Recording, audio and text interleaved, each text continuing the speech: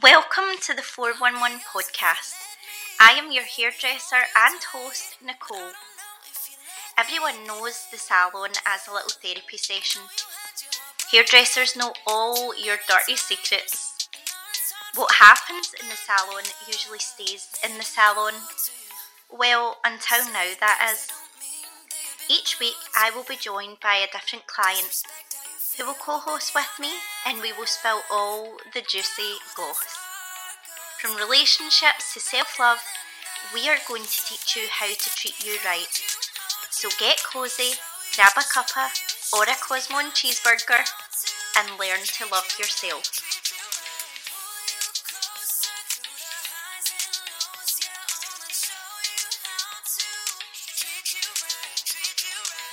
Hello and welcome back to the 411 podcast. I am here with my client Beth. Hiya. And this week we are going to be discussing mental health as it is Mental Health Awareness Month. So we are going to discuss Beth's story and her struggle with mental health and how she's coping now and the things that helped her through. So without further ado, Beth, when did your mental health struggle start? I always had I've always had very low self-esteem. I've always, I think due to my height and I've always felt slightly different, to everyone in my class and stuff. So I always definitely had I just never felt like you fit in. Yeah, pretty much. And that's from primary school. Because it's weird when you're taller than all the boys and stuff in your class. It's a bit of a kind of picks you out from everyone else. So that was kind of my starting point where I'd started off with just not feeling worthy already. Mm-hmm. Not fitting into society's standards. Oh yeah, definitely. My little sister was always kind of seen as kind of not a golden child, but so much so I always thought that she maybe was seen as prettier or just skinnier, or and that's from my family. Mm-hmm. Making little comments and stuff, oh, Sophie could be a model, and I'm standing there like, I'm the height of a model, hello. I'm like, oh great, well what am I then? Uh-huh. So that was always kind of a big issue. I mean, my self-esteem now is still not it'll never be amazing, but that's definitely the starting point. Mm-hmm. My parents divorced when I was 7 years old, so I had to mature like that, instantly, because I still had my little sister and she was 4 maybe, so it was a really kind of big deal to make sure that she was all right. Mm-hmm. That's such a big sisterly thing, because I was the same. My parents separated when I was 9. I didn't really understand it. I kind of blamed my mum for my dad leaving, which is just super sad. And obviously I understand it now, being as old as I am, that was not the case.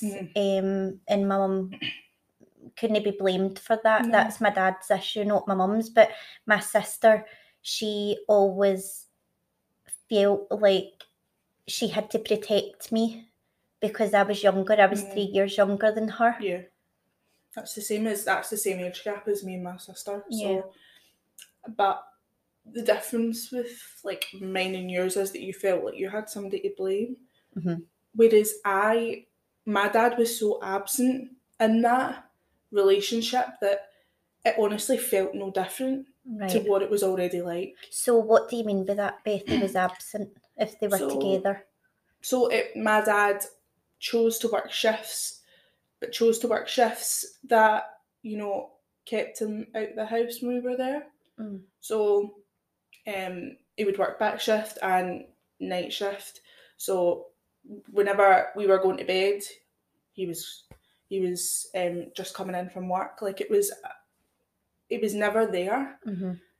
And whenever we were home and he was in, he was sleeping, getting ready for night shift. My mum felt like she was a one person in a marriage. Like she felt like a single parent. Yeah, she felt like a single parent even before, they had divorced. So it wasn't a peculiar feeling to like not have him in the house because he was never there anyway. I genuinely, me and my sister were talking about this, but there's no kind of positive memories like of my dad before the divorce. Like I've got no kind of, oh, that was a great time or that was an amazing time or something like that, because I just don't have any. Mm-hmm. So do you feel like having an absent father affected your mental health? Do you feel like it affected you as a person? It's like it's a known childhood trauma to have daddy issues, like, and feel abandoned and rejected and unloved and not worthy. Mm-hmm. And I can't say I don't relate to that either, because my dad was encouraging and I definitely had good memories, but like that, my dad was quite absent at times as well, and I feel like that affected me, and it certainly affected me growing up. I feel as if there's maybe daddy issues there where you just didn't feel loved and you felt rejected and abandoned, and I think I've definitely got those kind of issues. And sadly it's kind of, I don't know if it's me that's caused it or it's like, but everyone in my life seems to just leave at some point, and that's really difficult to deal with mentally. I feel like it's definitely the male side of like male relationships in general for me. I just don't think they work out very well. So I can understand what you're saying. That's that feeling of like, was it my fault? Was it like my issue? Like, because I know that thing is, it's a weird feeling. Like I know that it is not my fault, but at the same time, I can't get it out of my head.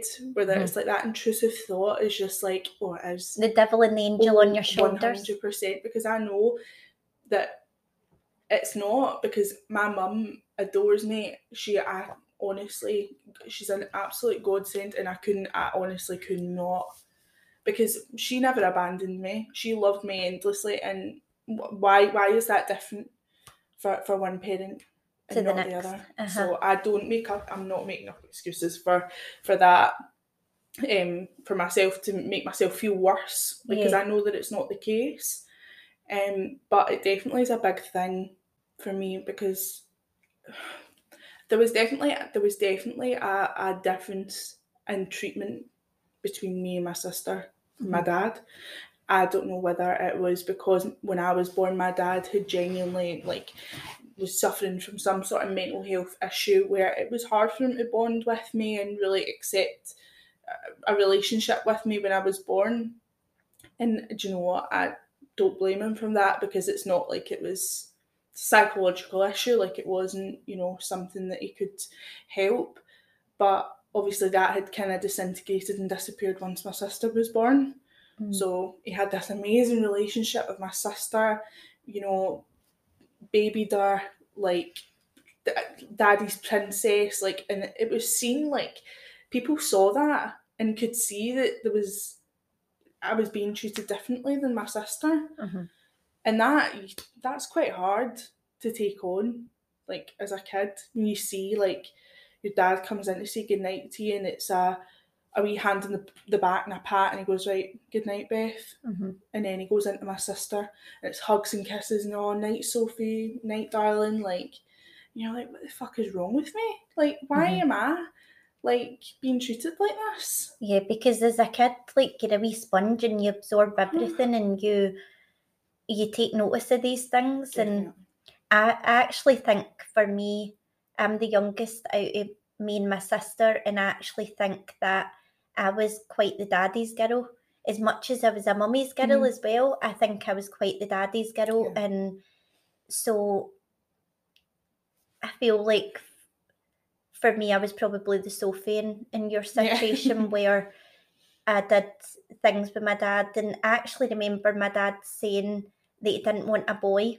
He was so glad when it was another girl, but my dad was really into football, and I feel as if in a way I like really got into football to please my dad, like because I really wanted him to love me. Yeah. And now that I'm older and my dad's not in my life, and I don't. I can't stand football. I really hate football.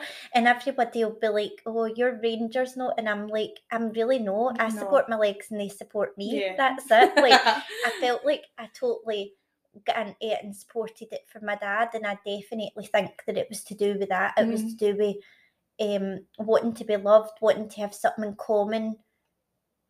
Definitely. Definitely.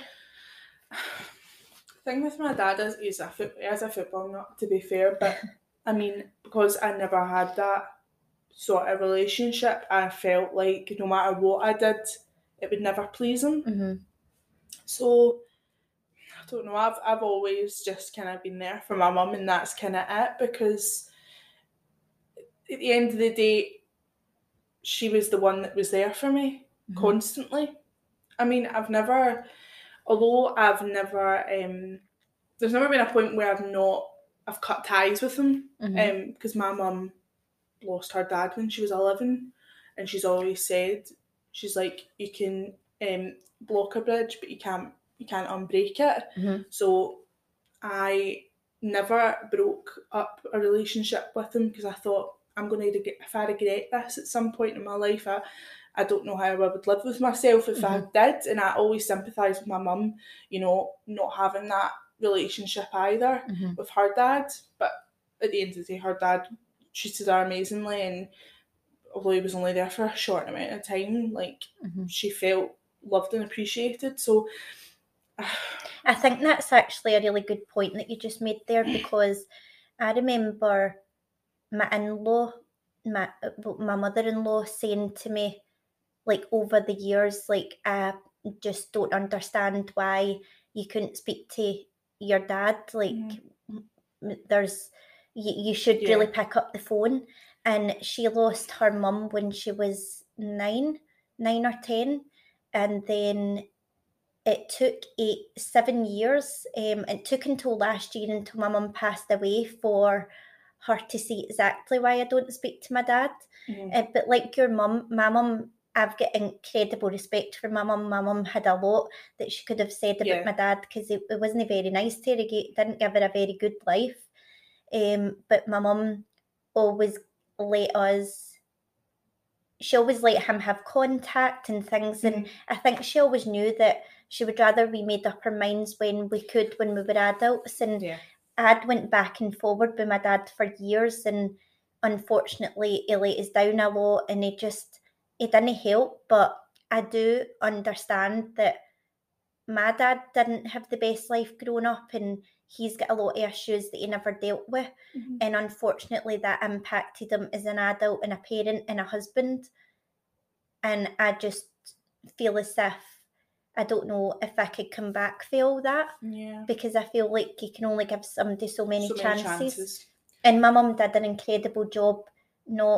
It would have been so easy for her to do what a lot of women do, and just, you're not seeing your kids, you've had affairs, like you're an alcoholic, you're this, you're that, you treated me bad, like, and not want them around. But she never done that. And I think that was my dad walking out of my life definitely impacted my life to a high degree. But I think that my choice that I've made, how do I put this? I feel like I'm protecting myself for more trauma and more upset and more pain, more like mental, because I just felt like it was mentally traumatic. It was mentally and emotionally really traumatic. I feel like our stories are really similar. With our dads, like my mum never wavered in what she wanted for us. She always was very open with my dad coming and seeing us, and very I don't want to say sympathetic's the right word, but like she was very open to him being still in our lives. Civil. Maybe. Yeah. Oh, incredibly civil. But she suffered. Like, that's the thing. Like, she was married, like, got married in 95 and they split up in 2007. So it wasn't 12 years of her, you know, kind of being alone in a marriage by herself. And that's the thing. Like, I've never asked her about before we were born, because I know for myself, if I asked that and it was, yes, we had an amazing relationship before kids came, I know that I would take that to heart and really, you know, like I couldn't, I'd just be really upset at myself, being like, well, it's definitely my fault now. But, and I know that it's not. Like, people have got their own demons and stuff, and unfortunately, I just don't think that he was mentally ready to have a child yet, and then to have that those issues, to then have a child and added on top of that, sleepless nights on top of that, working your arse off. I just think that is just an absolute like concoction for disaster, and I think that's probably what has happened. What age were your mum and dad when they had you? Were they young? Like, you say that you don't think he was ready. Is there an age you do think he would have been ready?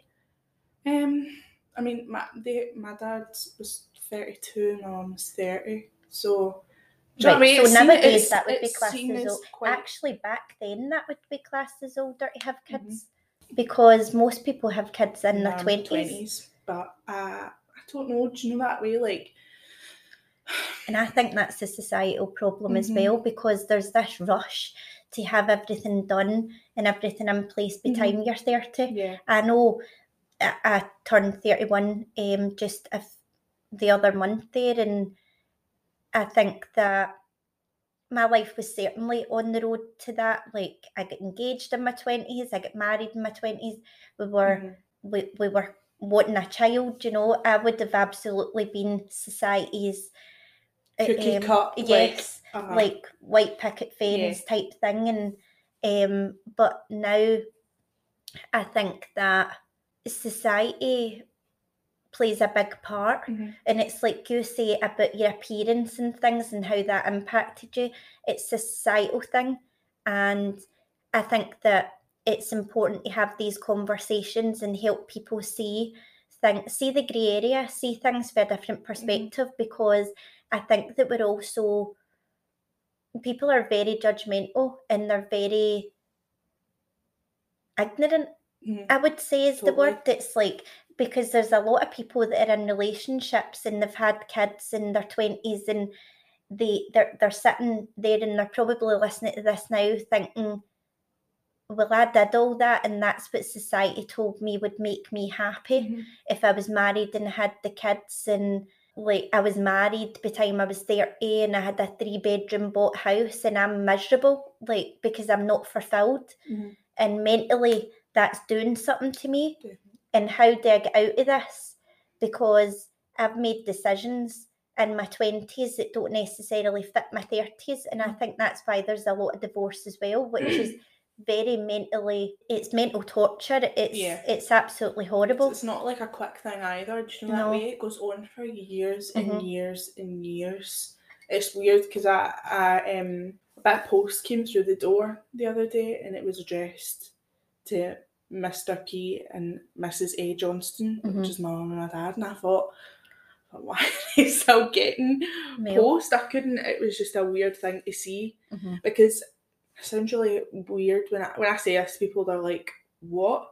I say it in a joking way when I would advertise for divorce, because my parents, I just don't think were the right fit from the start. But that's what I'm meaning about the society thing. I think that a lot of people settle because they think that love is enough, but love isn't enough. Love is a feeling, it's an emotion. Love is temporary. Love is actually getting up and choosing to love somebody every day. It's not actually feeling love every day. It's choosing to be like, I might not like you today, but I love you, and we're going to work through this. And it's a struggle. It's just total it's a constant upstream. Like, where it's like you've got to both keep rowing at the same pace to get up that stream. And I think that a lot of people just totally take that for granted, or they take it for, oh, well, I love them so, but are they necessarily the right fit for you? Because it's very important who you are with in a relationship. It's very important with who you marry. At the end of the day, you have to think about everything that comes with it. And I don't think that people have enough of those conversations. In fact, I don't know if people are really having those conversations where they're actually sitting down and they're thinking beyond, oh, we're in love, we've only known each other for a year or whatever, let's have a kid that will be cute and we could dress it in matching outfits. I really don't think people think by that. I think that they really, when you, and if you are sitting there and you're about to propose to somebody, or you're engaged to somebody, or you are married to somebody and you're maybe thinking about starting a family, you really have to think about the mental impact that that's going to have on you and your children, because everything about that person that you're with, you have to really look at that person and say, see if I had a child and they were you, I want them to have, they were exactly like you. Because how many people do you know that are resentful of their children because they're like their dad? Or because they're like, oh, you're just like your mum, or you're just like your dad, and they're resentful of that. Well, if you don't love that person's soul wholeheartedly, forget about the physical, if you don't love that person's soul and their values and who they are and what they're about, then you shouldn't be going anywhere near them. You shouldn't be having a conversation about getting into a long-term relationship or having kids. You have to look at what's the person's lifestyle like, because that's the role model for your child. And you could have the healthiest, happiest lifestyle you want, but you're going to say, eat your greens, but dad doesn't eat these greens. You're going to say, right, let's get up and get outside, but dad just sits on the couch and plays the computer. You're going to say, right, you have to stick in at school and get all your grades, and so that you can go to university and make something of your life or whatever. Oh, but dad didn't go to university, and dad's making, say, a couple of grand a month, and they think that that's okay. You've really got to look at the whole picture. And what's dad's mental health like you say? Is dad portraying is he a good role model for mental health? Does he do positive things? Does he work on himself? Does he look within himself? Does he take responsibility? And honestly, the people listening to this are probably sitting going, I never even thought of that before. No. But see me and the things that I went through growing up until now, up until this moment, I think that there's a famous saying, and I say it in every podcast, so you'll be like, here it comes, but heal yourself before you have children so that they don't need to heal for having you as a parent. And I said that to my husband all the time, and he would be like, you are the most amazing, incredible person I've ever met in my life. Like, he wanted to impregnate me for the minute that he met me. He really did. Like, I remember my wedding speech and I was laughing and I was saying to the family, like, he would be the type that put the hole in the condom and all that, like, because he really would, and really, really wanted kids. And I'm just so into healing my trauma before I become a mother, because I don't want to inflict that on a person. We've really got to look at the fact that these are human beings. These are not accessories. No. These are your job as a parent is to raise your child the best mentally and physically as you possibly can, so that when they fly the nest and you're not here anymore, they've got all the tools in the world to survive. And that's what I'm going through right now. And upon reflection of what my mum did, I feel like my mum did the most incredible job, and people are mad at me because of how mentally strong I am. They don't understand my resilience, and it's annoying for them. And this is my own family. This isn't people this isn't my friends. This is my own family. This is my husband. Like, he just couldn't understand it. He couldn't cope with the fact that I was coping, which is obviously, this is a mental health podcast, and we will talk about how I became so mentally strong, but that resilience, that toughness, those tools that my mum left me with, most people don't have that, and nowadays mental health is a massive struggle because of social media and all of that. But I know that you had like a big thing that happened in your life that you've had to deal with mentally, and I don't know if you want to like talk about that. So I had literally just finished school. So I was 17, I was turning 18 in September, and me and some friends had decided to go on a girls' holiday to Tenerife. So this was in the August. So we arrived, it was literally the first night we'd arrived, and do you know what, I was so excited. Like, this was it was like first for everything. Like, I had been on a plane by myself for the first time. Like, that was like a big thing for me. I don't know why. Like, I was just so proud of myself. No, it's a big thing. I remember my first girls' holiday, 18. Like, I was with my sister and things, and I was like, oh yes, like I'm on a plane by myself. Like, the fact that I get to keep my own passport this time. Like, I've got my own folder.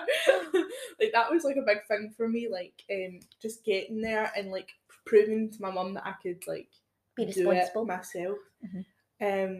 But my mum had never liked the friends that I was going with. My mum was always a very good judge of character. Always listen to your mum. Always, definitely. She knew she really did not like them at all. I'm quite a forgiving person where there was things, you know, that happened in school that my mum was like, nope, cut off, not happening. And I was like, oh, but they've apologised. My mum was like, I don't give a shit, Beth. Like, I really, really don't like them. And I probably should have listened to her from the start. So we ended up going to Tenerife. First night there, and it was dead late. Like, it was probably like, I don't think we arrived at the hotel until about 10 o'clock at night, and we're knackered. Ended up having maybe like one drink in the flat before we went out, and I really wasn't, because I was knackered, did not drink a lot, maybe had 2 drinks at one bar, and then we went to like a club. If you've been to Tenerife, it's just like one massive strip where it's like they're literally right beside each other. So went into the club and just I had another drink. So I really wasn't drinking like loads. Like, it takes a lot for me to get like absolutely gone. Like, and I know when I am, because I'm normally like ill, but I wasn't. Could walk, talk, was absolutely fine. Maybe a wee bit tipsy, but not like to the point where I was like unconscious or anything. Got into the club and maybe had like another drink and dancing, just doing like the normal thing like that you would do like on a holiday. Like, and this guy came up behind me. Do you know what way? I feel like I maybe looked at him, and it's weird to say, oh, you look at them and they think that like that is you like fancying them. Like, do you know that way? Like, you might look at them and they come over and they want to dance with you, and that was fine. And I think we like kissed in the club and stuff, and he was like, oh, do you want to come back? And I was like, do you know what? Fuck it, like, fine, yeah, go for it. And we started walking, so walked out the club. I feel like I waved to my friends and went, oh, I'm going, like, ended up walking out of the club and then just started walking towards his hotel.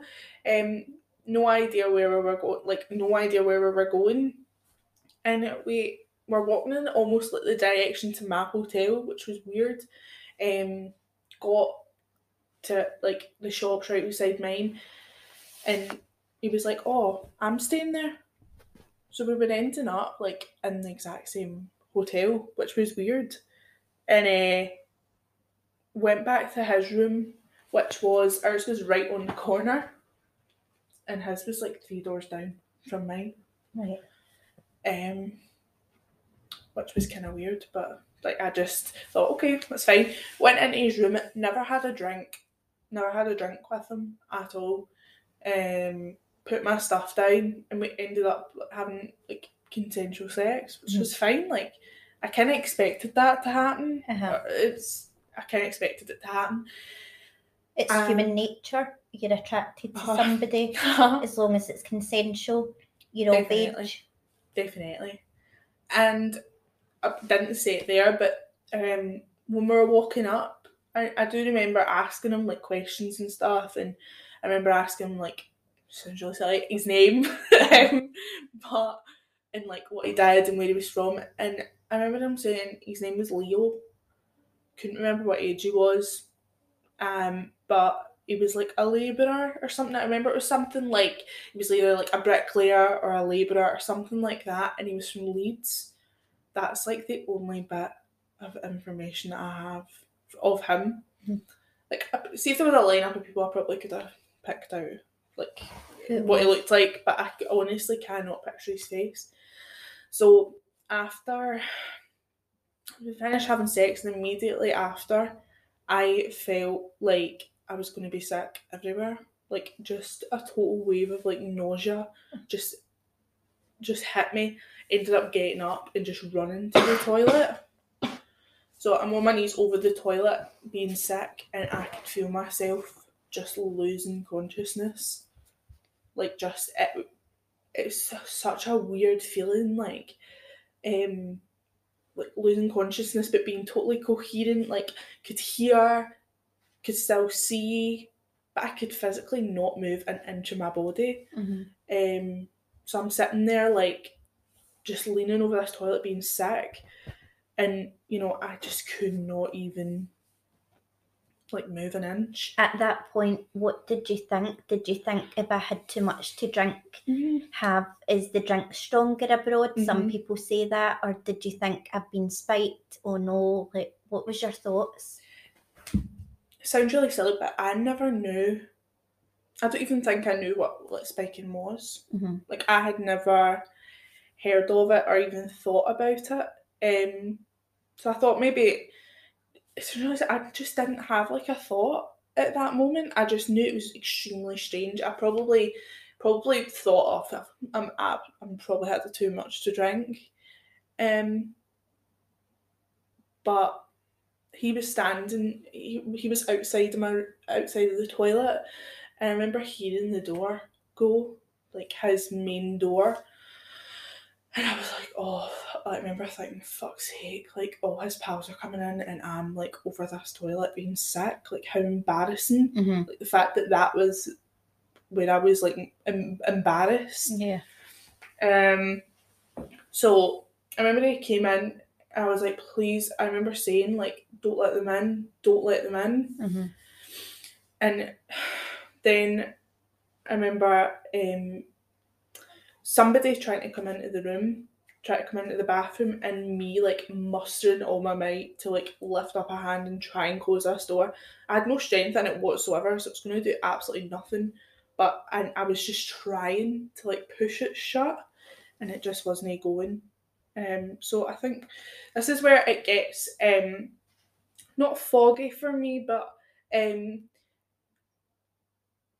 where I hold a lot of like not guilt around it, but just kind of confusion around the situation, because I just wasn't 100% sure how many people were there. I definitely know it was two. I know it was two for sure. But I've had like weird thing with like regressive memories. Like, I've had like 3 people pop into my mind before. So, and suddenly I'm like, all these guys are in. I remember knowing that they were different, because the guy that I'd went with was dead tall, had kind of straight hair, and then suddenly I'm looking and there's a guy completely bald, and I'm like, what the fuck is going on? I remember there was a guy with curly hair as well. That's the thing, like, that's why I'm like such a confusion like around everything, but I know for certain that horrible stuff happened. So I'm still leaning over this toilet, and all these guys are just standing like around me as I'm like leaning, like practically I was like completely floppy over this toilet. and I just feel... Were you dressed, Beth? So I had quickly, like, pulled up my trousers. The thing was, I was wearing, like a spaghetti strap crop top and matching trousers that were long. Like, wasn't... I know it's never an excuse, but it's not like I was dressed provocatively. That wasn't why I asked. What I was just thinking was obviously because you'd had consensual sex, had you got dressed, had you just got up and went to the loo? That was all I was thinking, because these people were in the same room as you. So when we were having sex, my trousers were down, but they weren't off completely. So they were kind of like... At your ankles. So although I'd just got up and went woof, straight back up again and ran in. So they were back up, and I just felt like my trousers being, like, taken off from behind. And I thought, oh my god, like, do you know what I mean? I didn't even... It sounds really silly, but I didn't even... Because I couldn't say anything. I couldn't be like, oh, please don't touch me, don't, like, I'm, like, being... Like, it was the fact that I was still being sick, and they were, like, trying to have sex with me. Like, that's what because I don't know if it's just me, but, like, sick... It's not very sexy, is it? No, it's not a turn on. I thought, my god, like, I'm being sick here, and you're trying to, like... Do you know what I mean? I never ever, like, in that moment in time was, like, screaming in my head, oh, like, you're about to get raped. Never was the case. So they ended up taking my trousers down, and basically one of them basically ended up having sex with me from behind while I'm leaning over this toilet, and then in front of me I lifted my head, like, slightly, because that is basically all I could manage.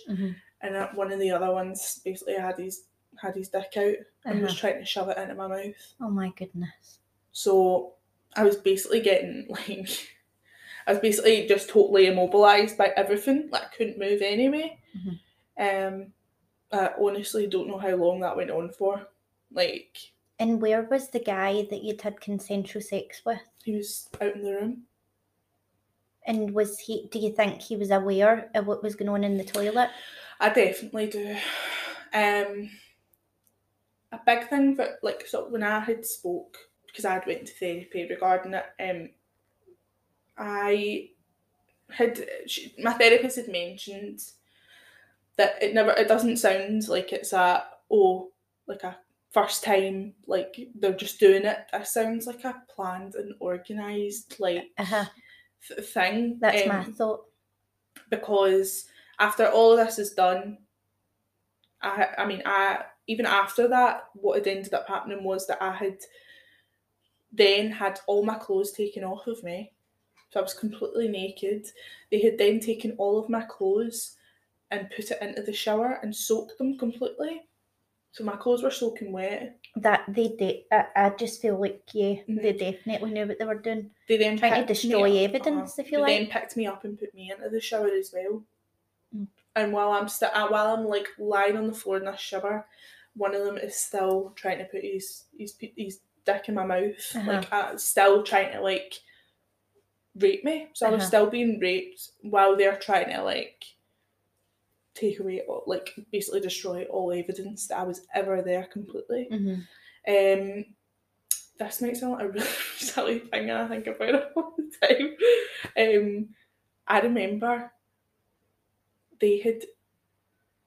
I remember I must have said something about my eyelashes. I think I'd bought, like, really nice fake eyelashes, and I remember them taking them off and putting them on the counter for me. Because, see, at that time, like, I couldn't do anything. And I was still, like, not in that mindset of, like, being raped. Like, it's a weird thing. Like, I was totally just like, what the fuck is going on? But at the same time, it wasn't like I was going, oh, well, you're being raped right now, Beth. Like, do something about it. It just wasn't in my mind at that moment. You just knew it was wrong and you didn't want it. Like, because I was totally embarrassed. Like, I was still more concerned about, like, what they thought of me. See, that's, like, the self-conscious thing. Like, everything. Like, I was still like, what like, what, oh my God, like, what must they think of me? Like, all his pals are out in that room and I'm in here, like, having to be put into a shower, like, how embarrassed. I've been sick everywhere, like, so once that had finished happening, they basically were like, get the fuck out, like, actually just go back to your room. And by that point, could you walk? Barely. So I was literally like, I had a big pile of like sodden wet clothes. I had then they'd given me my bag because I'd left all my bag and everything out there. And that's another reason why it sounds like a planned event, because nothing was taken. I had taken a lot of money. I had taken a lot of money out with me because my first night and I'd never been out before. None of it had been taken. I had my EU health card and stuff, like, they were still like around, and that wasn't taken. My phone wasn't taken. I was just like, what the fuck? Like, and that was a weird thing for me. Like, yeah, they had a goal in mind, and that's what's so like calculated for me. They had like an agenda, and they didn't take a single thing. That's a weird, and that's what draws me back to my belief, because I had a really hard time, going, oh, Beth, you were definitely raped. Like, I would try and make excuses and think, oh, well, maybe I did just have too much. It was a really hard thing for me to conceive that, I had been. So, it just took a long time for me to understand that I had been, but that's one of the things. It's a lot to process, and I think that you've got to give yourself some grace for that, Definitely. Beth, because at the end of the day, you went out on holiday with your girls, you're excited, you went to a club, had a few drinks as you do, you've went back to have consensual sex with somebody, and then essentially it sounds as though you maybe have been drugged, and that's it. They have done it before, and maybe they know the time frame, and it's like, right, I'll take her up the road, be back for whatever time, and then you can have a go at that, and then putting you in the shower and your clothes, and then just disposing of you like a packet of crisps. Like, right, away you go. That's what happened. So after that, you went back to your room, and then was your friends back? What happened? No, so I had, because we were so close, like the rooms were so close, I had crawled, so I was completely naked and I had a towel around me with all my clothes in my bag. So they had, I'd basically kind of crawled. I remember crawling to my room, trying the door and thinking, oh my God, like, I've not got a car, I've not got a key for this. So I ended up literally just like slumping down on the door. I remember lifting my hand like up above my shoulder and putting it on the door handle and just pulling it. And I honestly, I don't know how, like, because my mum always keeps telling me, she's like, oh, it was your guardian angel, like, it was your guardian angel. And the door opened and I was able to get in. And mum always tells me that was somebody protecting you from even more humiliation that you'd already been through. Yeah. And I literally, because I got into the room, threw my clothes into the bathroom and just slumped on the bed. And the girls came in and were absolutely raging. They were like, what the fuck has happened? Why didn't you tell us where you were going? And you know that way, I completely ignored them. Completely ignored them. So did you ever have a chat with them about what had happened while you were on the holiday? How long were you on the holiday for? Did you stay in the holiday? So it was 10 days, and this is why, a big reason for me why I'm not friends with them anymore. But I've never just some of the stuff that they were saying surrounding what had happened and what they were telling people. Just not being supportive, being 100%. Judgmental. But making it into a joke almost. So right, so sorry, when when did you tell your friends and what was their reaction to it? Oh, I definitely told them. I didn't tell them that night. I definitely told them the next morning. Mm-hmm. And their reaction was? It just wasn't. It was almost like they thought I maybe was kidding. Right.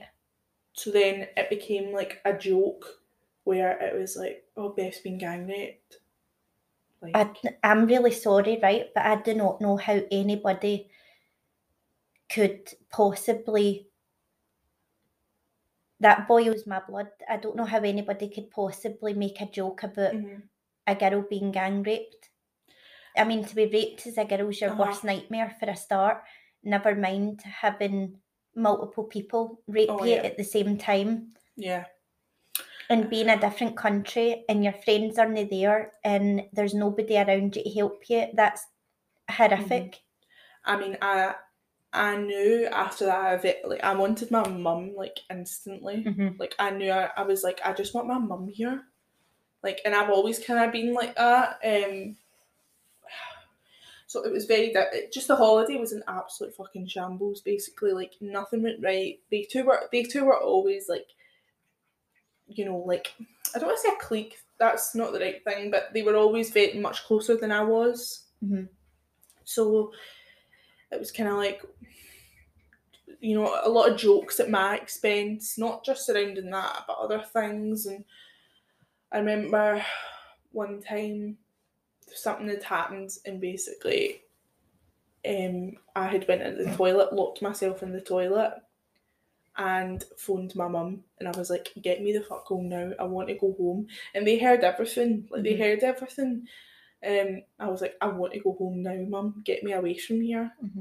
And do you know that, mate? It's horrible because that holiday was meant to be like a massive group of firsts for me, and everything was just like completely tainted. And that's what because I'll never get a first girls' holiday back in my life. That'll never be, like, I'll never, you know, get that back. And even just the experience of going on holiday as an adult, it's like, it's something that we all look forward to, and it's always a positive. Most of the time. I mean, I know we go places and we wouldn't go back there, but it's generally always a positive, and it's something that we work so hard for all year round to get a wee week or 2 week holiday.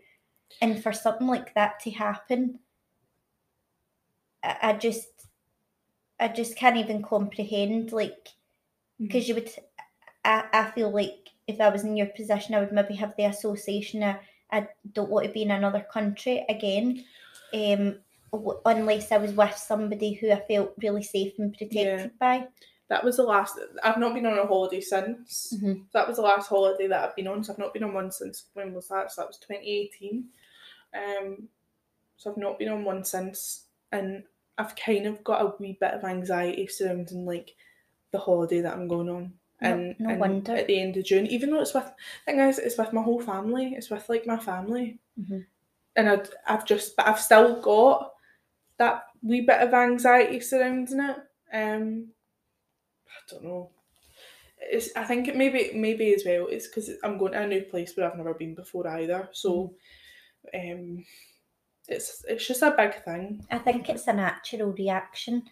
So Beth, how did that affect your mental health? How has that changed you as a person? Speak us through that. So, I ended up really I kept it to myself for quite a long time. I kept it to myself for quite a long time. So from the August until the February the next year, I hadn't told anyone. I hadn't told a single person, actually, not even my mum, because I knew how distraught it would make her.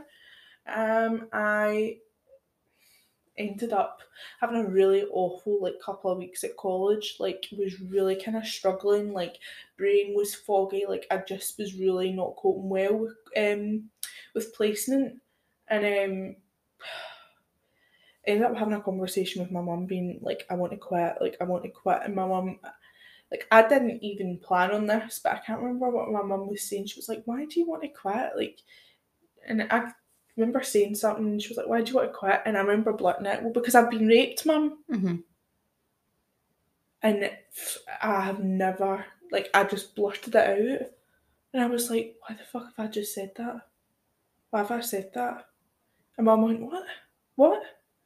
I was like, Mum, I was raped on holiday. And my mum was like, I think my mum was just like protective mode, like, but at the same time I could, because a big thing for me was I didn't want her to feel like she'd blame herself for it, because it wasn't her fault, but I know that she would feel like it was instantly. Like, I feel like she knows. She's quite like that all the time, where it's like something bad happens, she's like, well, I should have just said no to you.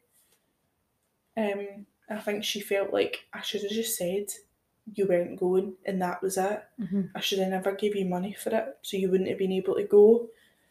And I actually was like, I wish you had, because she just really hated them, really did not like them. Mm-hmm. To then be in a place where I was totally alienated, I had nobody. Mm-hmm. And then made fun of.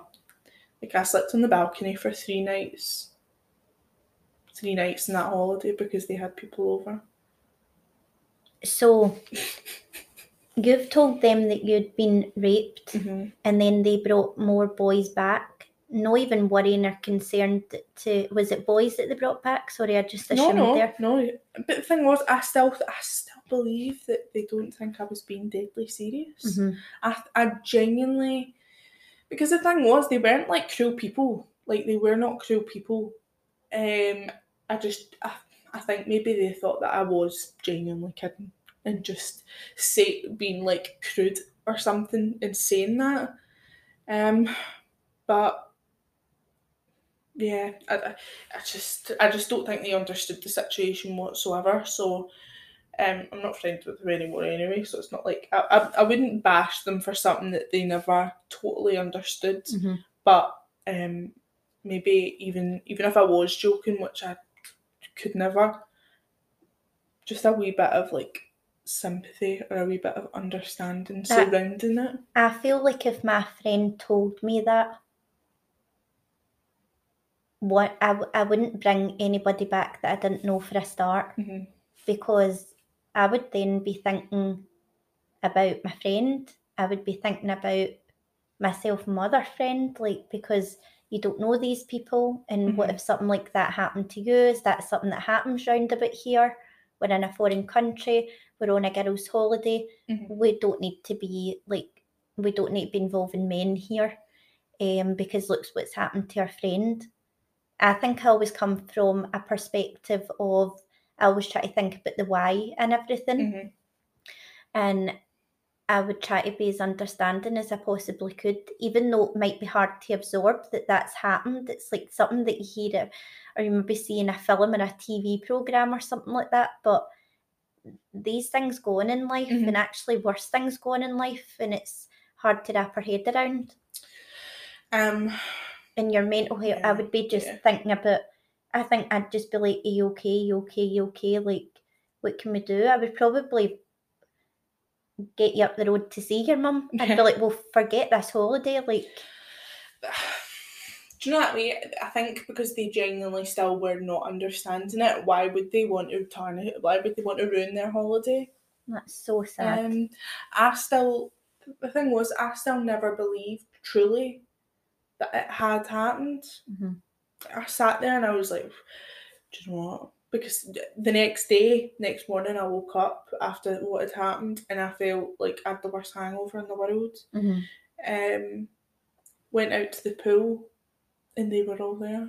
All those guys were there. Oh my in God. the pool. So did they acknowledge you? They were just looking over at me, laughing, and I thought, fuck this. Like, Mm-hmm. I can't. That luckily for me, that was them going. They were going that day. Right. And that's one thing I think about, like, that was their last night and that was me. I think I was like, if they have done this before, how many other girls had been in this position? Like, just on this holiday alone. So there could actually be somebody listening to this podcast and be like, oh my God, that happened to me. I was on that holiday. I was there, and it happened to a friend. And that's actually, this podcast goes worldwide. There's people listening to this in the USA. There's people listening to this in South Africa, Korea. Like, this goes far and wide. It's so they were from Leeds. That's the only Leeds. Like, I'm like, I wish I had just went to the police. But then why would I? Do you know what I mean? It's a hard thing for me to do at 17, like, to be like, I'm going to go to the police and I'm going to report this that's happened. Like, I just when you're still trying to wrap your head around it. Like, I mean, hindsight is an amazing thing, but I wish I had. So I'd seen them at the pool the next day, and that had happened, and it's weird seeing them because I was totally sober at that point, and it was just a weird thing to see them, like, out of that situation that had happened, like, the night before. To be completely ignored in that situation as well was a really weird thing. Not that I expected them to ever come over and be like, hi, how are you? Like, we've literally just raped you the night before, but how are you? Like, I never expected. They're not the kind of people that are caring about who you are. No.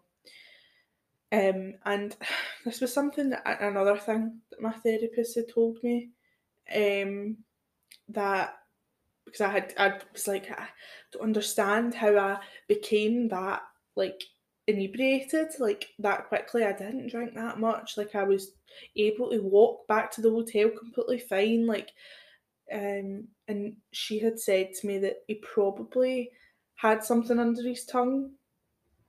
So I've kissed him and he's just passed it into my mouth. So, wow. Yeah, which is a horrible thing to think about. You think about spiking as, like, you know, we pill in the drink, and just to think about that, I was like, it's just, it's terrified. It terrified me more, actually, because even before anything had happened, I was already, like, basically fucked. So, so that had happened, and the holiday ended, and I just could not wait to come home. Could not wait. So I was like, I felt like crying. Like, as soon as I got home, I seen my mum. I ended up keeping it a secret for a long time. So it happened. So then, obviously, it happened in the February, and I told my mum, and that had happened. And she was very quick with everything. She was like, "Okay, doctor's appointment tomorrow. You're getting tested. We're getting everything sorted." Because I didn't know, like, what was happening. So, yeah, your mind's all over the place. You need somebody with their head screwed on. Which is what your friends should have done. And if they weren't able to comprehend, or what, they should have phoned your mum, their mum, and said, "This has happened. What do we do?" So, I had went to the doctors. They'd done, like, all the tests. So it was absolutely everything. It was like AIDS, HIV. It was like the whole thing. A swab, a blood test. I then went and did a pregnancy test, and it was negative. So that was fine. Like, I had a boyfriend by that stage in the actually. What happened was that had all happened. We'd ended up breaking up. I had then obviously told my mum that everything was happening in the space of a week. So a couple of days after that, I was getting awful cramping. Like, I felt, I normally would never get, period cramps, nothing. It's usually very quick and painless, and that's it. I was doubled over in absolute agony, and I'm sitting there and I'm like, this isn't right. Nobody was in. So I just went and sat on the toilet, and I just felt this massive, like, bit of pressure pushed down on me, and basically I had ended up passing a miscarriage. A fetus? On the toilet. So it's just this massive fucking mass. Uh-huh. And I thought, oh my God, like this is, do you know what I mean? I was just staring at it. Mm-hmm. Like, it was huge. Mm-hmm. I was like, have I got like internal bleeding? Like, because my first thought was, it's not what I think it is. Like, I thought, oh, maybe I've just passed a massive clot or something. I'm like bleeding or something. Like, do you know what I mean? I was like, oh, maybe that's just it. It's fine. And no, it's weird. Like, the more I just sat and like stared at it, like I probably was sat in there for about 10 to 15 minutes just looking at this. Mm-hmm. Because I didn't know what it was. I was doing nursing at this point, so I was like, I had like, you know, basic understanding. I'd wanted to go and do midwifery anyway, so I knew, you know, what size a fetus should be at 6 months. And I was like, this is fucking massive. This is like a 6 month fetus, like fully like out of me.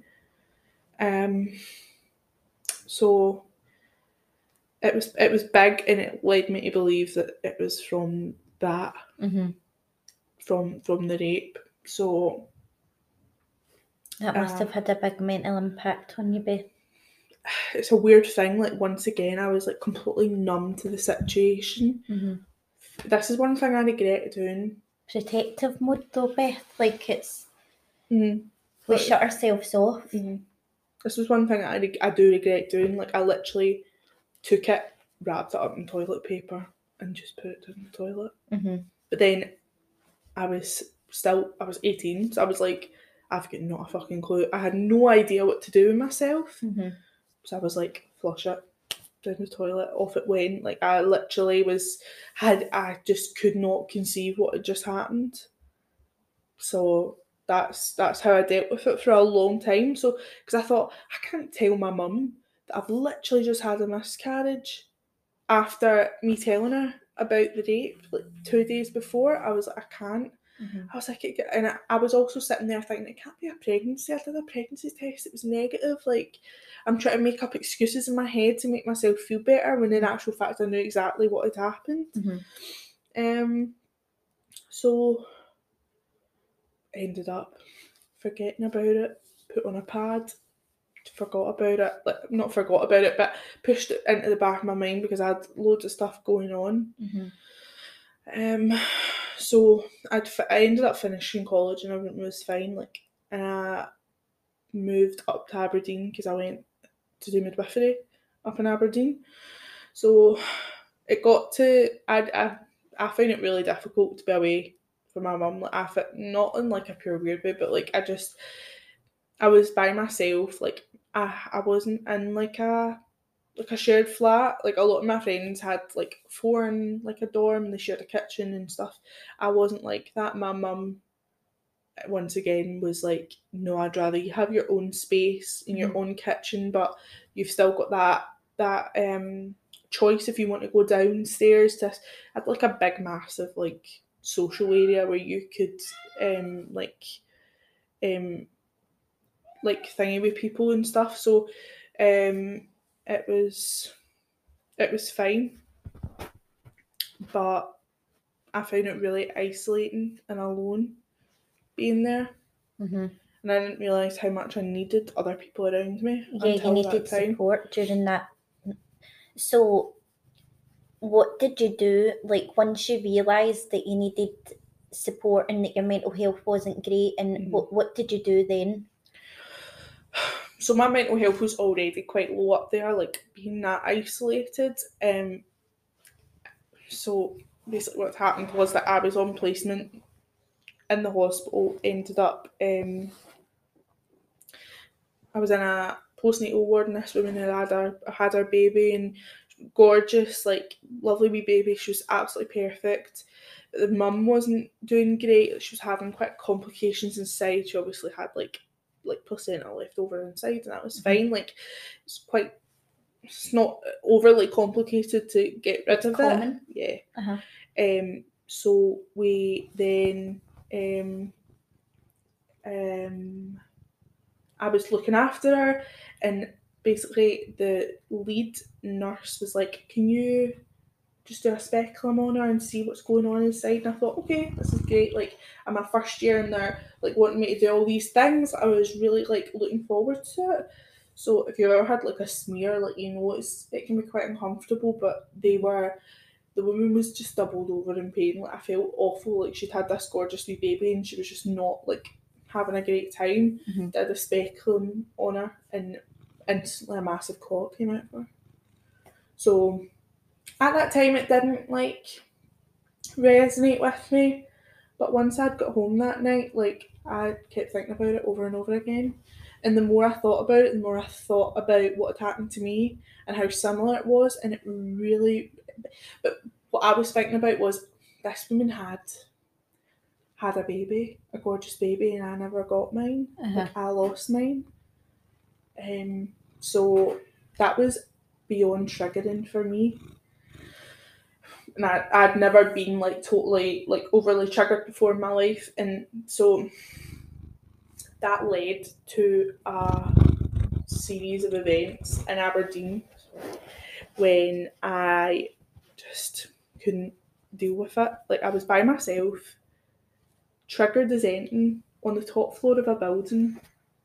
Like I was having thoughts that I'd never thought about before.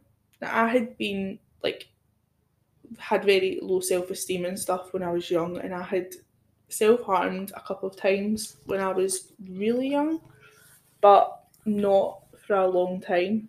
And sorry to interrupt you there, but like what kind of self-harm? Why do you think you self-harmed?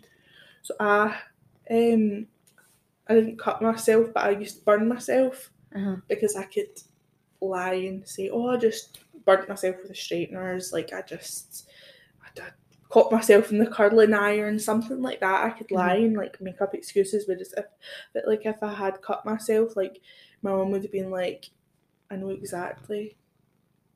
And my parents knew that I had done it before, because I remember I went and sought out support in school for it, and I went to my pastoral care teacher thinking I was going to get loads of support, and she went, now you either tell your parents or I tell them that this is happening. And I thought, oh, that's not the response that you need. The response that you need is support. That's a threat. So it was really not what I was wanting. Ended up having to tell like my dad. Ended up telling my dad first, and then telling my mum, and like it's just not what I wanted at all. So I had done it before. That wasn't. I'm not going to say it wasn't an issue, but when I was up there, I just felt like I was going to do something awful. Like I had been not been taught, but somebody had shown me how to open my window the full way. Like because it was massive big windows that I thought were was on like a latch, so I could only open it maybe like 3 inches or something. But somebody had shown me how to take off the latch and like totally open it up, because apparently they'd been smoking in their room or something. Like you were supposed to go downstairs, but they'd been smoking. And I'm scared of heights, and that's when I knew that I was having a big issue. Like there was something seriously wrong, because I was considering dropping out. Right. And I couldn't even like look out the window before because I was that scared, and I knew something was seriously wrong because I was thinking about jumping. I had like knives and stuff, and obviously cooking like kitchen knives, and I asked my neighbour, I was like, this might seem really silly, but can you take them? Because I can't have them staring at me all night. But what had ended up happening was I did it twice, so I ended up taking a big handful of paracetamol and just downing. Like, I think I had about half a bottle of vodka to myself and just downing pills. But something that they don't tell, see in movies, they expect you to be like, just that you'll pass out and you'll die. Like that's how it goes. But what happens is that, see if you take tons of pills and drink, your body knows it's a toxin and will automatically make you throw up. Whereas if you take maybe say like I don't know, like half a packet or something with alcohol, then that's normally where it gets you.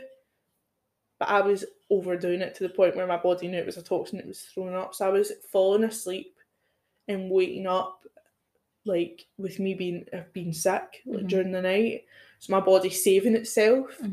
So it never really worked. So I tried twice in Aberdeen, never told anyone. I had to end up taking time out from my course, and that was the first time that I was put on antidepressants up in Aberdeen. So I was put on fluoxetine, went home for, I think I was off for probably about 2 weeks or something. This was probably the January 2020, just before COVID started. Was home for a wee bit. Those pills were not working well with me, were making me feel 10 times worse than I already was. And I think it was maybe like 2 days before I was supposed to go back to Aberdeen, and I thought, I can't go back there. And I ended up just taking the full packet of antidepressants with alcohol again. But this time, because I wasn't myself, I went straight downstairs to my mum and I said it really nonchalantly. I was like, I've just taken that full packet of pills and I've just drank all that.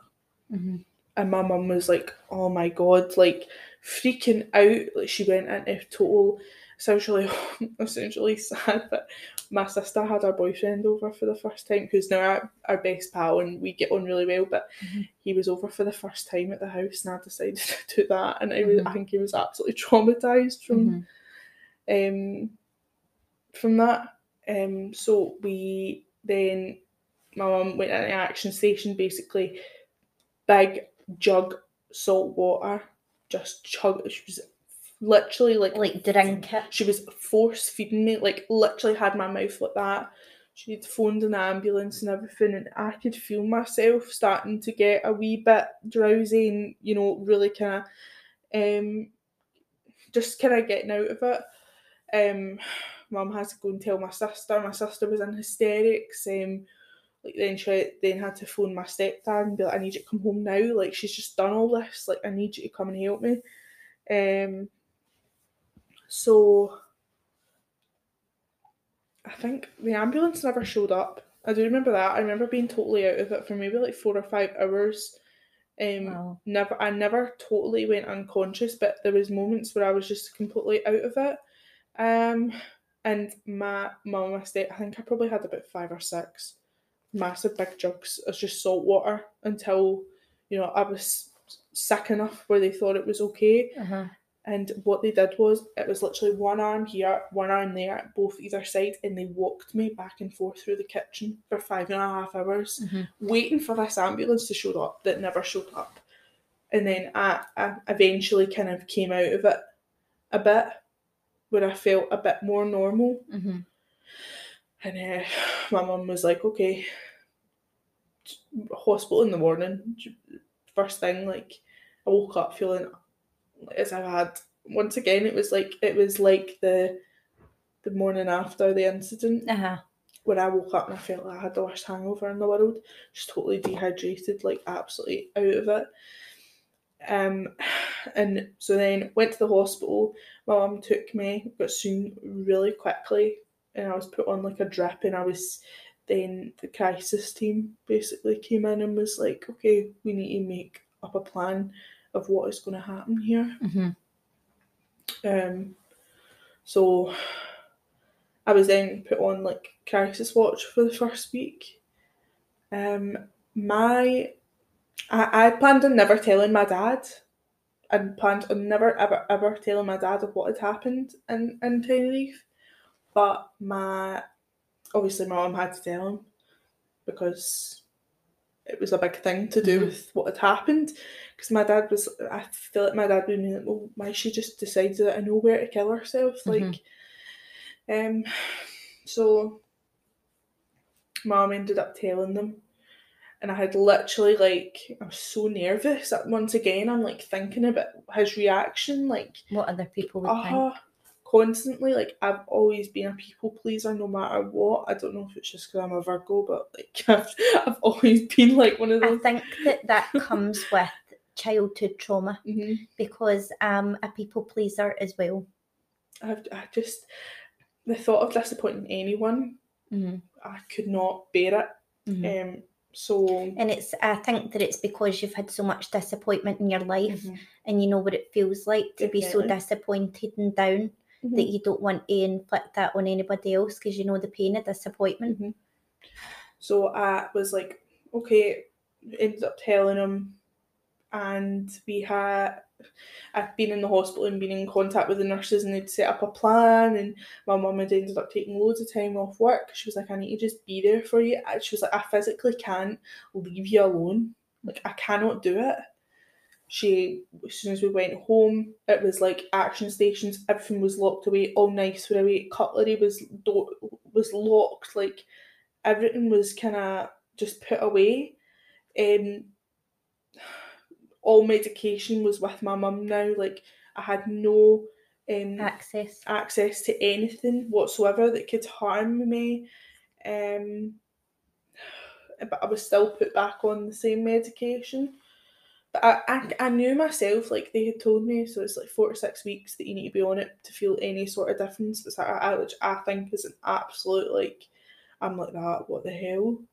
I just think after everything, like, if you're in a like crisis and you get put on medication, you've still got, it's like having to wait 64 weeks before you feel a difference. But trying to get through the next hours hard enough. And in my case, and I was told it might make you feel worse and stuff. And I thought, oh, like, worse than this?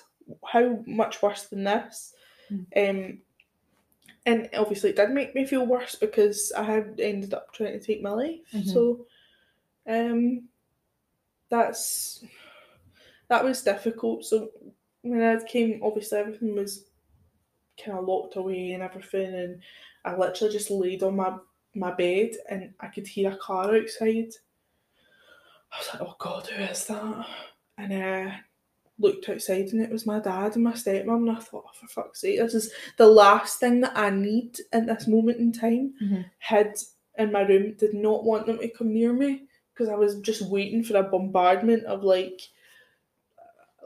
bullshit to come from it. Like, I was just waiting for them to be like, why would you do this? Blah, blah, blah. But my dad came into my room and like sat in my bed and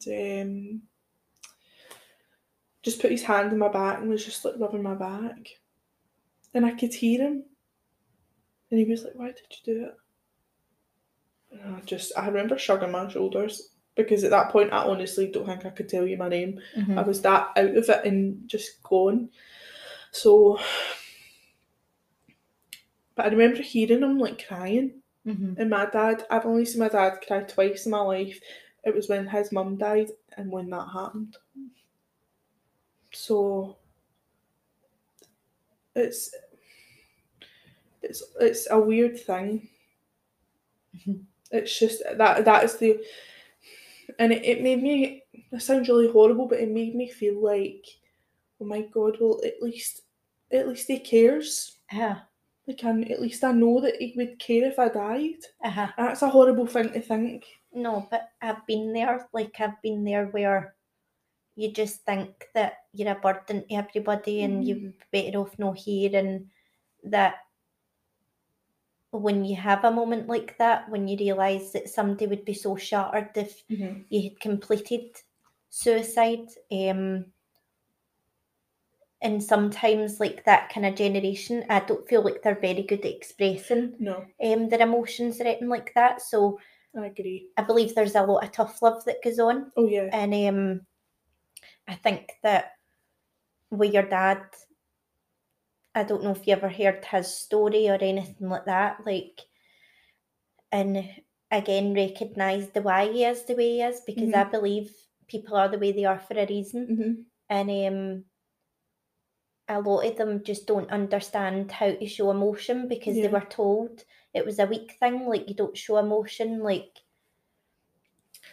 But in that moment, your dad's obviously, he's maybe reflecting on himself and being hard on himself as well. I think that we've really got to consider that sometimes we think it's kind of all about us, but the other person potentially, they're probably been harder on themselves than you ever could be on them. And I think that we know that as people, right? Like, we're harder on ourselves than anybody could ever be. Yeah. So maybe look at it from that perspective if you've never, you know. It's because I had tried for a long time to maybe like think about it, because I know that every sort of thing kind of stems from personal trauma. And I was thinking about, okay, so what's the trauma with my mum? Well, she lost her dad when she was young. That's a big thing for her. She was in a loveless marriage, raising 2 children, like single mother. And I was trying to think of stuff for my dad, and do you know that way? Like, there honestly wasn't.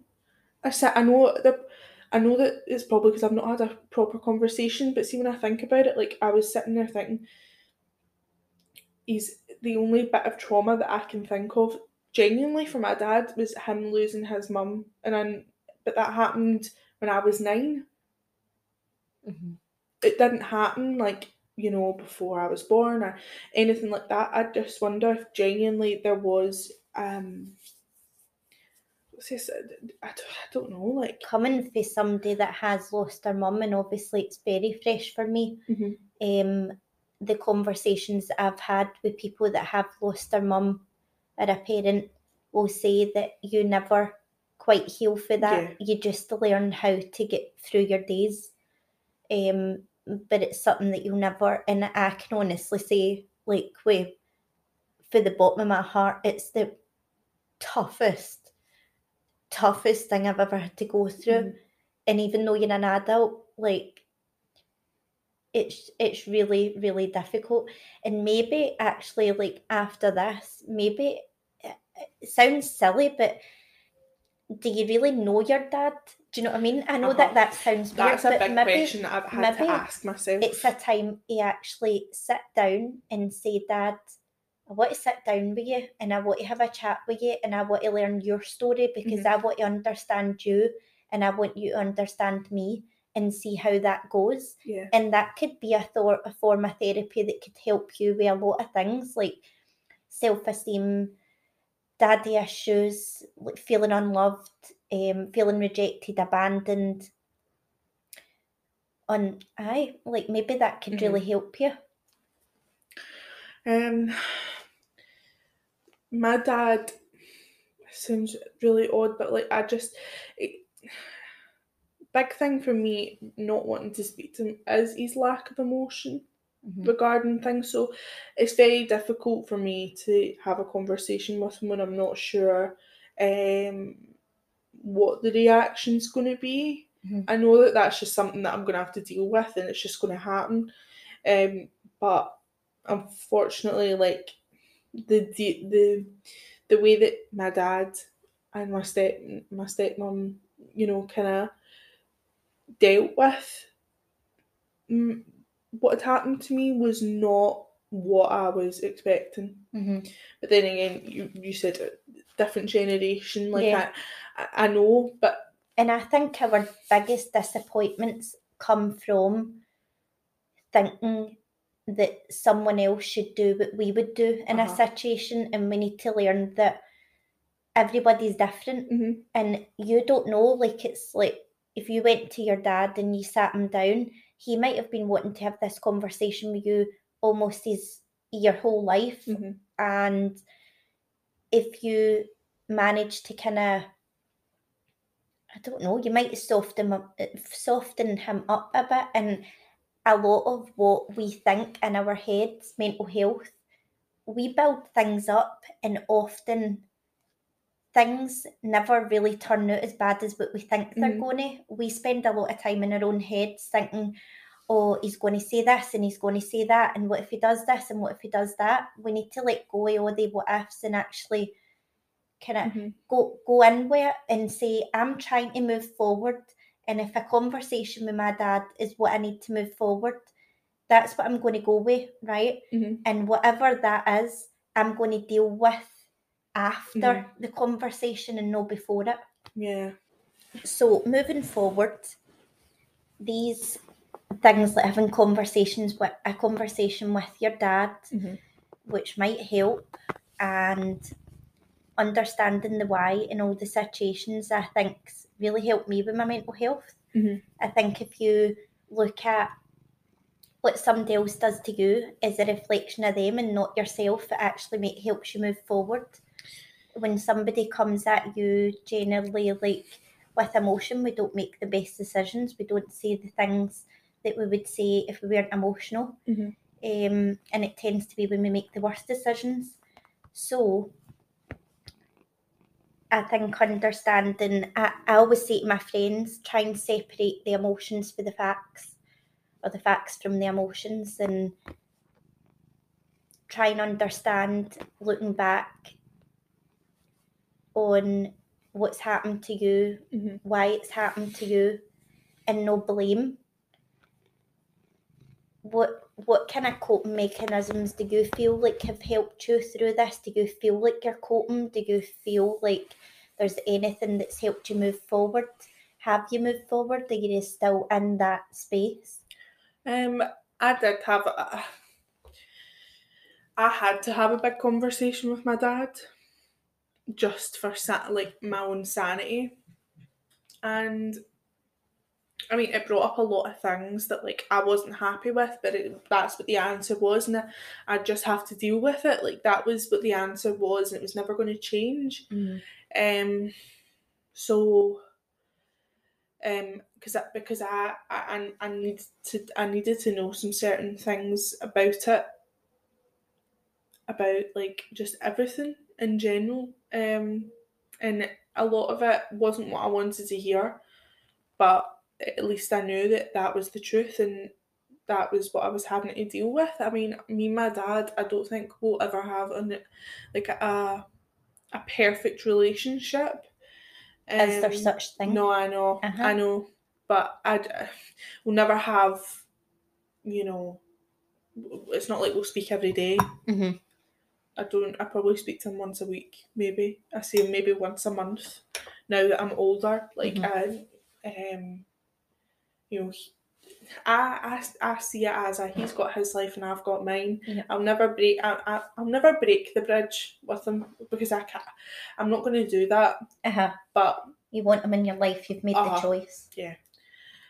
Because I get the love and support of a father from my stepdad. And it sounds really horrible to say that, but like my stepdad's very loving, very giving, always understanding. But he's not my dad. But I get that from him, which is good enough for me. I'm never going to get it from my dad, and I know, and I know that in my heart, and I know that I've taken that. So it isn't a nice thing to think about, but at least I know that it's the truth, and that's how it is. They won't always agree with things and how I dealt with my own mental health, but at the end of the day, it's my mental health and it's not theirs. If they want to deal with their own a certain way, they do it, but I needed medication quick, fast, and I needed to be watched, and that is what my mum wanted to happen, and that's what happened. So that's just how it's going to be. And then when I started to see that, when I finally got like my therapist, she, I went into it thinking, okay, it's going to be all about the rape. It's going to be absolutely everything. It's going to stem from that and my miscarriage, and that's how it's going to be. When in actual fact, I think I spent the majority of it talking about my dad and and she was like, how everything has stemmed. She literally put it into like a mind map for me. Yep. And was like, this is how it's happened. Like, and it's all kind of stemmed from that lack of abandonment. And see, you said that you were 7. So again, I'm a big fan of Sir Jordan Peterson, and he talks about how from the age of 0 to 7 are crucial. That's that time frame shapes you as a person. That's what happens to you in that time frame is likely going to make you the adult that you are. Yeah. And then so whatever happens in there, we all have childhood trauma, however big or small, because nobody's a perfect parent, nobody does a perfect job.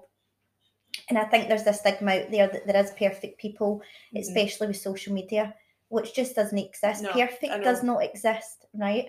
So it's up to you as an adult moving forward to recognise, and that takes going through things in life. And sometimes, unfortunately, Beth, it's going through things that you went through in life Mhm. that really make you reflect and really make you the person that you are. Mhm. And honestly, as somebody that's been through trauma in their life, I think, and knowing a lot of people that have been through trauma, I think that it is the most beautiful thing. I think the most beautiful people Yeah. come out of trauma because, like we were saying earlier on, you know rock bottom, Uh-huh. you know deep, dark sadness, and you know that you wouldn't want anyone else to feel like that. So I think that it makes for very kind, considerate, understanding people. And I don't know if you would agree with that. I think when people Or it can. Oh. Let's say it can. Yeah. I think when people say that they don't have trauma, I honestly do think they're lying. They are. Because everyone has trauma, as I said, however big or small. It's just the way that you kind of perceive it. But I wouldn't be I wouldn't be the type of person I am without what has happened to me. I think it's made me a lot more understanding and sympathetic to people. But it also makes me a lot more wary and kind of vigilant of people that I don't know, because at the end of the day, that's a big thing. Like, it's made me. It's quite hard for me to trust. Mm-hmm. Well, it's made you create boundaries. Yeah. Implement boundaries in your life, and that's not a bad thing. I mean, Sorry, while I let Henry come. Are you coming in? It's so annoying. I just think, like,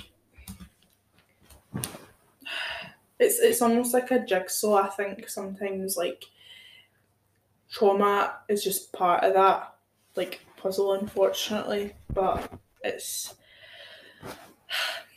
not.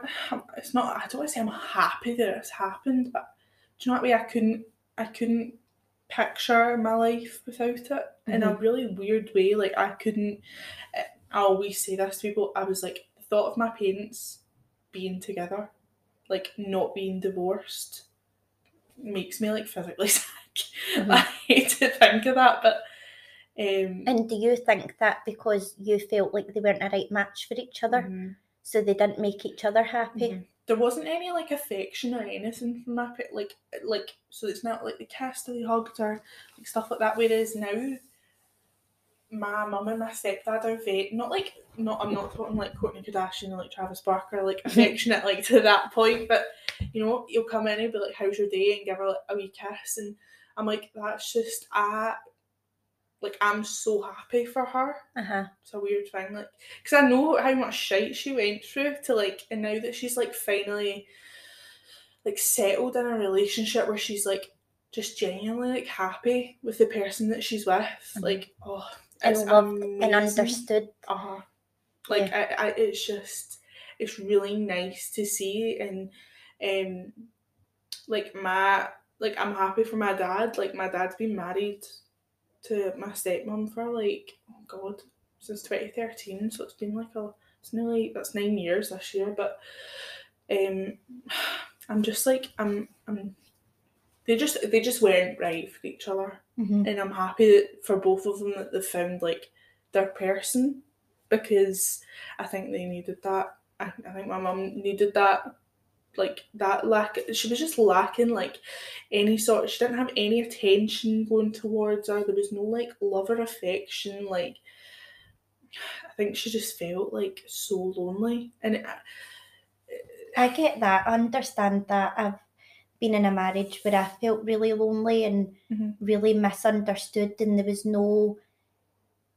He didn't even try to understand me, and it wasn't even as if I could choose what I was going through, you know, Uh-huh. like the big thing that was losing my mum, and he just, as I said in the beginning, like he just didn't understand my strength and my resilience, Mhm. and that was built into me because of all the trauma that I'd went through, and I spent so much time thinking that I was explaining all of my traumas and why I was the way I was, and I've always been a really understanding, really kind person because of all that, and I'm really proud of who I am, and I'm really proud of how I've lived my life, and Yeah. I'm really proud of how I'm moving forward.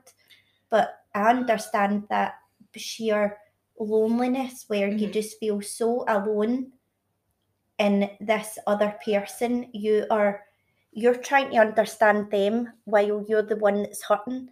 You're trying to heal them while you're the one that needs healing. Yeah, it's a society thing as well. See that thing where it's like, I think it's like ingrained in people's minds that like when something traumatic happens to them that they need to be like at rock bottom like immediately, and like that's Mhm. just the way that it's going to be. When in actual fact, like I think people were just surprised at how like strong you were when they were thinking, well, she's supposed to be like curled up On in a her ball, knees. like Mhm. she's supposed to be like mentally low, like, or like just wanting like just I just don't think that people expected like you to be that strong, because it's not what society's ingrained in our minds that is what will happen. It's not That's what you what's see on happened. EastEnders and all Yeah, that, what yeah. we're programmed to think. Mhm. There's a reason these are called programs. They program you into a way of thinking. And I definitely think that. I think it's just you can't be mad at people for being incapable and not having the life experience. People can say I understand you all they want, but really until they've been through it. And that's how, like, I started crying when you said when your dad, you seen him cry when he lost his mum, because I know how that feels to have lost your mum, and it is horrific. And I think that comes from a place of actually knowing and actually understanding, and it's so difficult to like get that across to people that have never been in that position. And how you deal with your mental health is completely different to how the next person does. And the things that we're chatting about that help us, like our coping mechanisms, like my coping mechanisms being exercise and throwing myself into business and just trying to keep that positive mental attitude. But that's not most people. That's where I realised that my mindset's actually very rare. And like, I don't know, therapy, you'd said before when we were talking about the podcast, that really helped you. Yeah, I find it incredibly like this. See, even talking on this podcast, I mean, I finished my therapy that was allowed by, so you only get like 18 sessions from Sandyford, which is amazing. Like I was really grateful for even being allowed to have it, but I waited a long time for it. I just found I find it very easy to talk about things. I find it like if I vent it off, I normally feel a lot like that's when I get upset. Is normally when everything's done and I've finished talking about it, and it's just that release of like energy where I'm like, thank God, like it's like a breath of fresh air when I'm totally like declogged my mind, because that's where I feel like maybe I was struggling. I was keeping all those feelings inside and letting it stack up in my head to the point where I was like I can't deal with this, like I need to end my life, and like or like I need to self-harm, and that was like a release. Finding the right medication as well for me was a big thing. I went through quite a lot. Like I went through loads of different sleeping pills, loads of different antidepressants to find the perfect one. I say perfect, but like where at least I could feel some sort of difference in myself, where it wasn't making me feel. It's not one size fits all with tablets. I know, and I knew for myself I didn't want to be on these for a long time. I'd set myself a goal, not a goal, but I was like, you're not going to stay. I had to keep telling myself, you're not going to stay on these for the rest of your life, Beth. You're not going to stay on these. Because you don't want to mask the problem. You want to deal with the problem so that you can move forward. It was more just like a needing to settle the symptoms of everything first and then working on myself, because I just needed that levelness, because it was like that. Well, it was like it's a peaks and chemical troughs. imbalance in your brain, like depression, and so yeah, you need to level it out. So I was on sertraline. So I found my perfect one. It was sertraline. Because I know quite a lot of people are on that, but I was offered sertraline. I didn't take medication. I'd suffered with depression. I think from I was about 18, and I've just been somebody that really always I'm self-aware, and I really want to deal with everything head on, and I was like, I don't want to mask this, because you hear of people and they've been on it for years and they come off and they're no right, or they end up worse, they end up with all those thoughts again, and because they've no dealt with taking a tablet, it's began to work, and then they've thought, I feel better, and they've went back to life as normal, and they've not really dealt with the problem. But you'd mentioned the Sandiford, and if anybody's went through anything that Beth's went through and really needs help, you can visit the Sandiford website, and whatever Sandiford is in your area, you can make the phone call. There was also Rape Crisis. How did you find them? Like, what did you have a dealing with them? So when I went to my doctor initially, after the incident, that they had advertised Rape Crisis just as a by this point it was before COVID, so it was more like they can phone you and you can just vent off what you want. They'll help you find therapy if that's what you are wanting. But I was more just kind of needing somebody to kind of vent to about what had happened, and to make myself feel like I was like less crazy. I just needed somebody to hear it and be like, and like validate. That's one thing I'm really bad at. I need validation constantly in my relationships with everyone. Like, I think my boyfriend's sick to the back teeth of me being like, do you love me? Do you like, because I need that. Otherwise, I will panic myself. It's just pure anxiety that I would get if I'm not validated. So I needed that. I think we all need that validation, to be fair. So don't be too hard on yourself about that, because your partner should understand you. Your partner should want to let you know that they love you, that you're safe and you're secure and they've got your back. And anybody that's with a partner that's not like that, then maybe you should take a think about the relationship, because you deserve somebody who understands you, who tries to understand you. Even if they don't understand you, they try. That's a big thing. I know my husband didn't even try, and that's broke my heart. Because that's the same as my mum. I think you watched what I went through. I watched my mum die. You were there. Like, how can you not understand that would do something to a person mentally? Like, especially... But I've been called crazy and a psycho because I've grieved for my mum, and that's just not the right approach. That is just not the right approach especially at when all. You're so close to your mum as well. I don't understand why would you not think that you wouldn't grieve? Like, I don't understand that. The fact that he called you crazy for having a natural it's like a natural process. I had delayed grief, so like I didn't start grieving, I would say, I was definitely grieving, but I was in a numb stage. I didn't feel emotion until maybe mid-March. And then and then it all came out, it was like I was blubbering and slubbering all over the place, and I was suicidal, and he just left me. He left me in here one night, and I was like, please don't leave me. And he just walked out, shut the door. My best friend lives next door, and never even chapped her door, didn't tell anybody. And I sit and I think, how is my husband, could you possibly walk out of our house and leave your wife feeling suicidal and see the state that she's in, and not even check on me in the morning to make sure I'm still alive? What would you have done? I don't believe that he would have even told anybody that I had voiced that to him.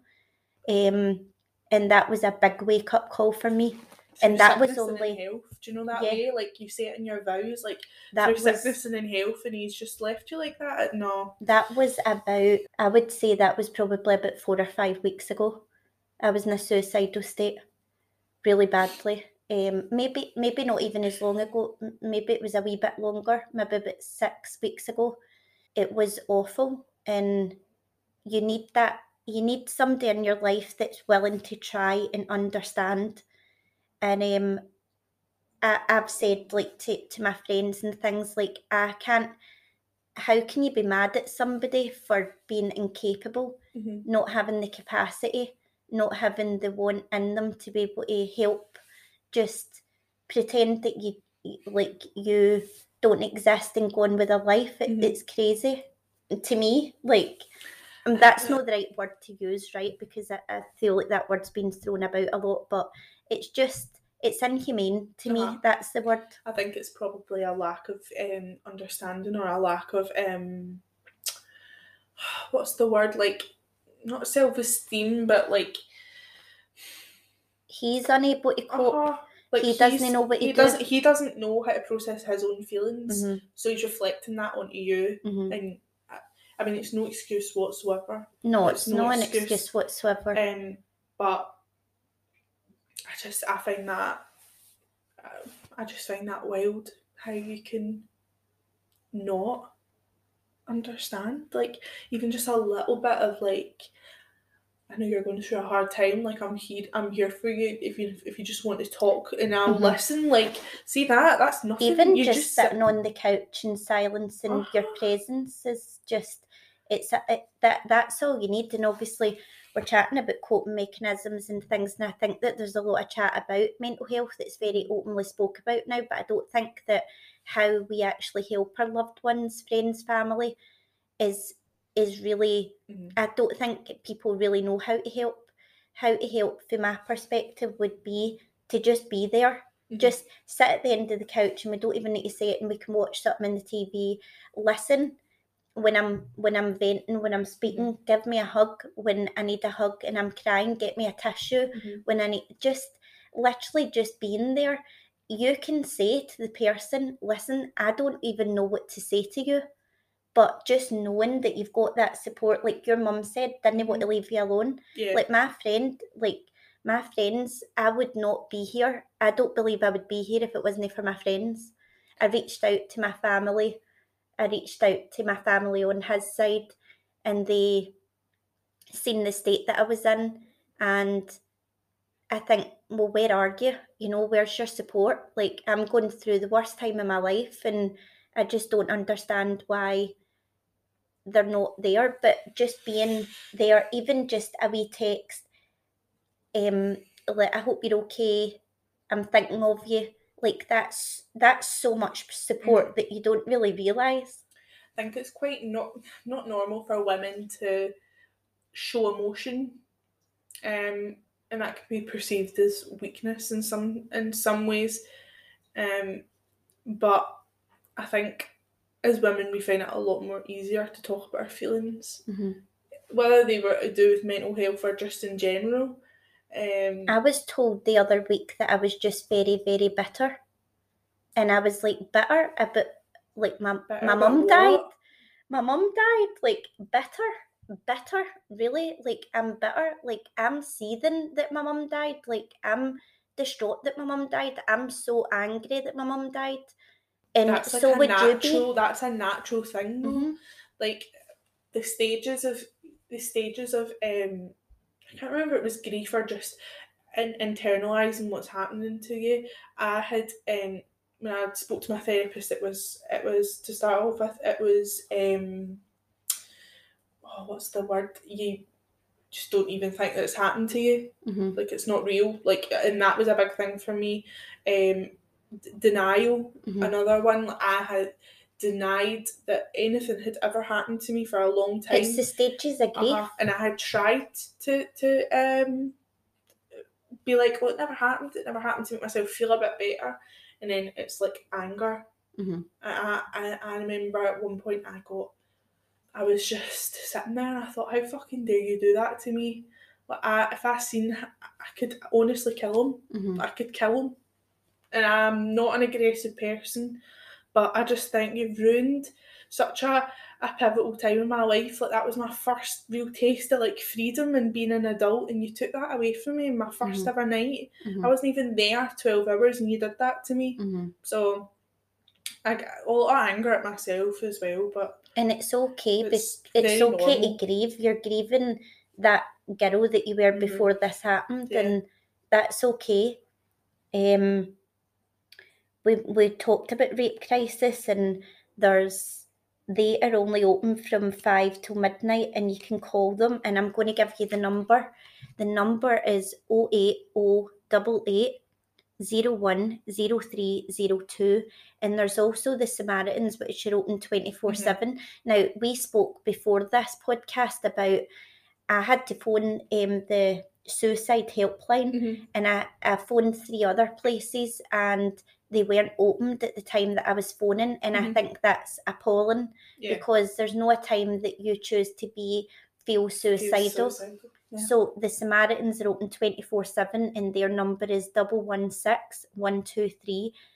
As I said, you can call them 24/7 and have a chat to them. And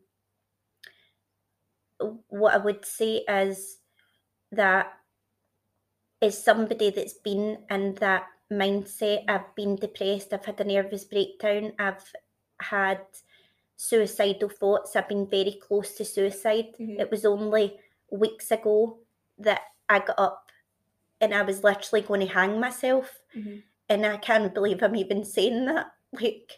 But as somebody I'm not quite through it, as somebody that's coming through that and really struggling with their mental health right now, I think if you've not got anybody to speak to, honestly, you can mail me at any time. I've got a call button on my phone, whether I know you or I don't.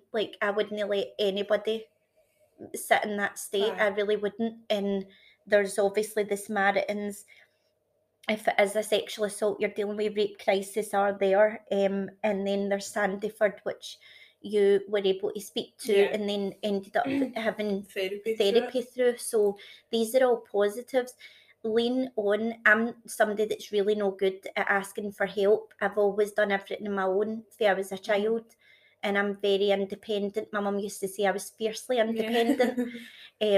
So it took until the next day after that, after my husband walked out, leaving me in that suicidal state, to reach out to my friends and my family and say, I'm really not in a good way, can you please come and see me? And honestly, the people that come and see you and the people that stick around, stick with them, and the people that don't, well, they're not worth your breath, because it's really sad actually, because they don't know when they're going to be in that position, or if they're going to be in that position, let's say. So, and even just sending a wee text. It takes a second, that way. If your friend's a bit more quiet than normal, or you know that at least they're going through something, a text can mean 1,000 things, honestly. It is. I text my friends telling them, they text me telling me they love me. We tell each other we love each other every night, my sister as well. And then, I send them texts of appreciation back, because I'm thank you so much. You never know. Well, you saved my life. And so, you really find out who your friends and family, who people are, and who's there for you during a time like this. And it's a shame it takes times like this but that's what life's about, right? It's about sieving out the people that are not for you. Worth it. They're either a blessing or a lesson. Take that lesson and run with it. Definitely. And I'm just going to wrap this up, Beth, and say thank you so much Thanks for having me. Being on the podcast, sharing your story. I'm sure it will help a lot of people. You've been so open, honest, vulnerable and raw, and I thank you so much for that. Thank you. And the numbers, I'll put them down below in the description bar. Don't forget to subscribe, leave a wee review if you're on Apple Podcasts. Share this podcast far and wide, screenshot it, put it on your Instagram. This could really, really happen. Mental health is a big thing, and it's not going anywhere anytime soon, guys. So thank you so much for watching, and we will be back next week with another episode.